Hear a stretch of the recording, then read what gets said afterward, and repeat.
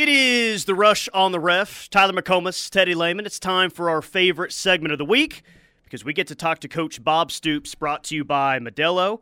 Bob, as always, thank you for joining us. It's 11 days until kickoff for OU. Teddy wore number 11. We were going down memory lane of Teddy changing from the number 54 to the number 11. Teddy tells it as if Brent Venables told him that 54 was ugly and he needed to change his number. Well, he better listen to Brent. But I tell you what, that highlight reel's pretty long of Teddy. So everybody, they're going to have to sit tight and watch the whole thing.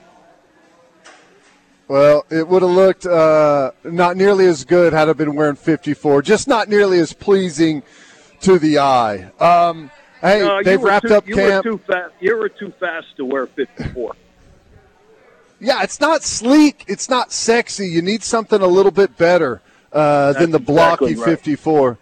Those old school backers, a lot of respect for those guys. But broke camp. They, for the most part, have stayed pretty healthy so far, and I know you've been up there to see the team quite a bit. What's been your impression so far as they've, gotten really close here to gearing up for the season? I think they look really good. I think they're in great shape overall. I don't think there's been many really big injuries. I know our Roof, our one linebacker with a bicep tear, but I think other than that, everyone else is kind of set to go. And I think they've looked good. I think there's more depth probably than people think. I know the way they work, the guys with the first, second, third, or ABC, different groups or different names, they have all of them. All these guys are ready to play. They all understand what they're doing. So I'm anxious to watch them. One of your former quarterbacks might need some advice. Baker Mayfield was announced the starter yesterday. I don't know if you saw this. He was talking to the media. I think maybe it was earlier today. He said that his wife is currently mad at him. He's in the doghouse, Coach, because his wife is having to pack the home back in Cleveland, and he can't be there, so she's really mad at him. I know that you had some changing of jobs from Manhattan to Gainesville, from Gainesville to Norman. I don't know if you have any advice to Baker or not, even though he's trying to get ready for a season.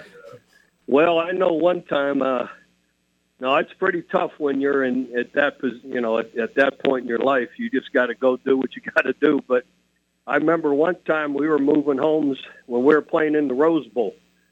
So I left. When we left for the Rose Bowl, we, the house was kind of packed and ready to go. And we came back. We were in another house. And I would just tell Baker, there's a lot of people in this world that need jobs right now. So that's why you just go and hire somebody.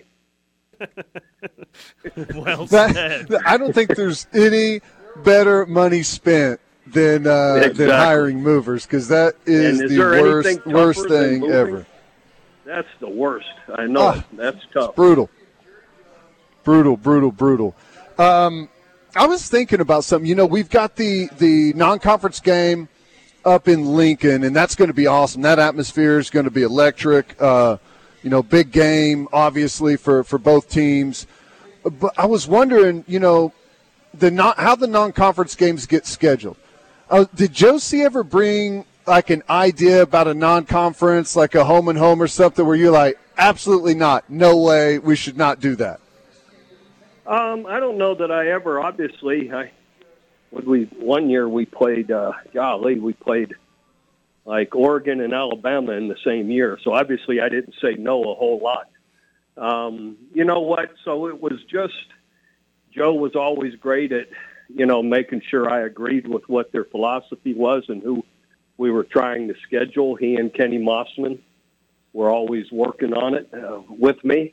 So, no, I don't recall ever saying absolutely not. And if you look at our track record of all the teams we played through my 18 years, there's a lot of big names on there. So we went everywhere, played everybody, and again, sometimes we were.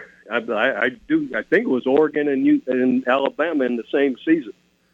So anyhow, it's we believed if you're going to be a top 10 team, then you play other like top 10, 15 teams, and we knew the fans loved it, and that was just our philosophy that we'll play anybody and anywhere. So. Coach Bob Stoops is our guest, brought to you by Modelo. Go check out some rock and roll tequila as well, especially since we actually have some college football this weekend.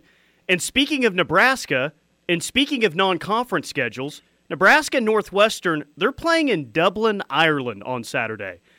Would you have ever had any interest in playing a football game in a place like Dublin, Ireland, or would you have preferred to maybe keep it closer to the States instead? Well, no, we would have preferred to keep it with one of our fan bases, that's for sure. But I was at early years at Kansas State when we flew. We postponed our game with Nebraska, K-State, it was one of our home games, I'm sure. And we moved it to Tokyo, Japan. And we were in Japan and played it like the last game of the year in Japan, and us and Nebraska flew over on the same plane, and after the game flew back on the same plane. So wow.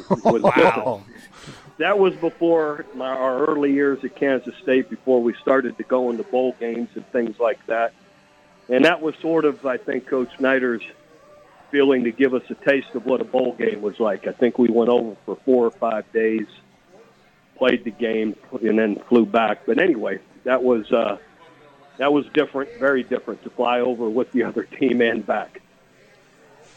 Now that I think about it, that must have been a thing there for a little while. Wasn't Barry Sanders in Japan whenever he won the Heisman, like when that was announced? I feel like that was the thing. But, I think in '88 they may have played a bowl game there, or they played there like was Texas Tech an All-Star there or game something. over there. Yeah, there was an All-Star game over there, I know, back in the day.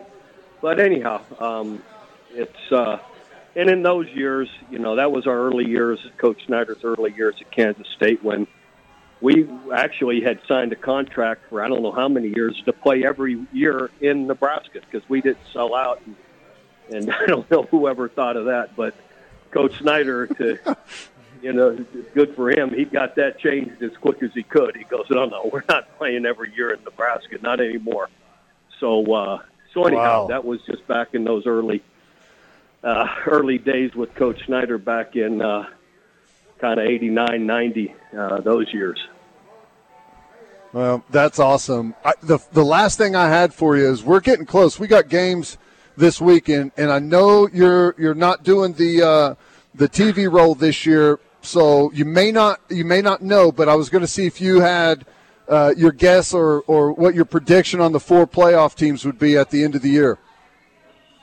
Oh man, I think kind of like everyone right now, I'd go Ohio State, Alabama, OU, and Georgia. I know Clemson's popular and they're usually in it, but they had a rough year last year, and we'll see how much better they can be, but it's the only reason I'm keeping them out of the mix right now. And but that would be my guess. Yeah, not a bad one. I think that's a really high likelihood, and I think that would make for an awesome 4-team playoff. Yeah. All right, Coach. Hey, we appreciate you stopping by the show, and look forward to talking with you next week. All right, guys. Great to be with you. Boomer Sooner. All right, Boomer Sooner. All right, quick timeout. Hanging out at Bad Daddy's Burger Bar. Dude, that was awesome. That was really cool. In Japan. And someone, it was Kendall that tweeted both of us. He found the game. It was December 5th, 1992. The game started at 10 p.m. Central Time, which Nebraska fans, wow. 10 p.m., their fans have been asleep by about 4 hours at 10 p.m. Are you kidding me? They missed that fell game. asleep after supper. They missed that game. Nebraska won that day 38-24 over K-State. So K-State actually played them tough over there in Tokyo. Can you believe, though, they flew on the same plane over there? In 1992, how insane would that have been? In 1992, yes, I can. Nowadays, I don't. Surely, Nebraska and Northwestern did not fly together to Dublin. There's no way.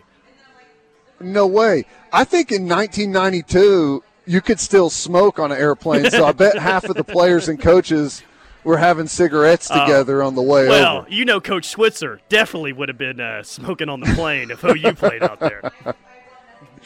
All right, let's hit a quick timeout. More from the Rush coming up. Bad Daddy's Burger Bar today. They've got great televisions in here, really cool atmosphere to hang out, watch some sports, full-service bar here, some of the best margaritas in town. They've got a big draft list, all kinds of different beers on draft. So come see us up here at Bad Daddy's. We'll be back.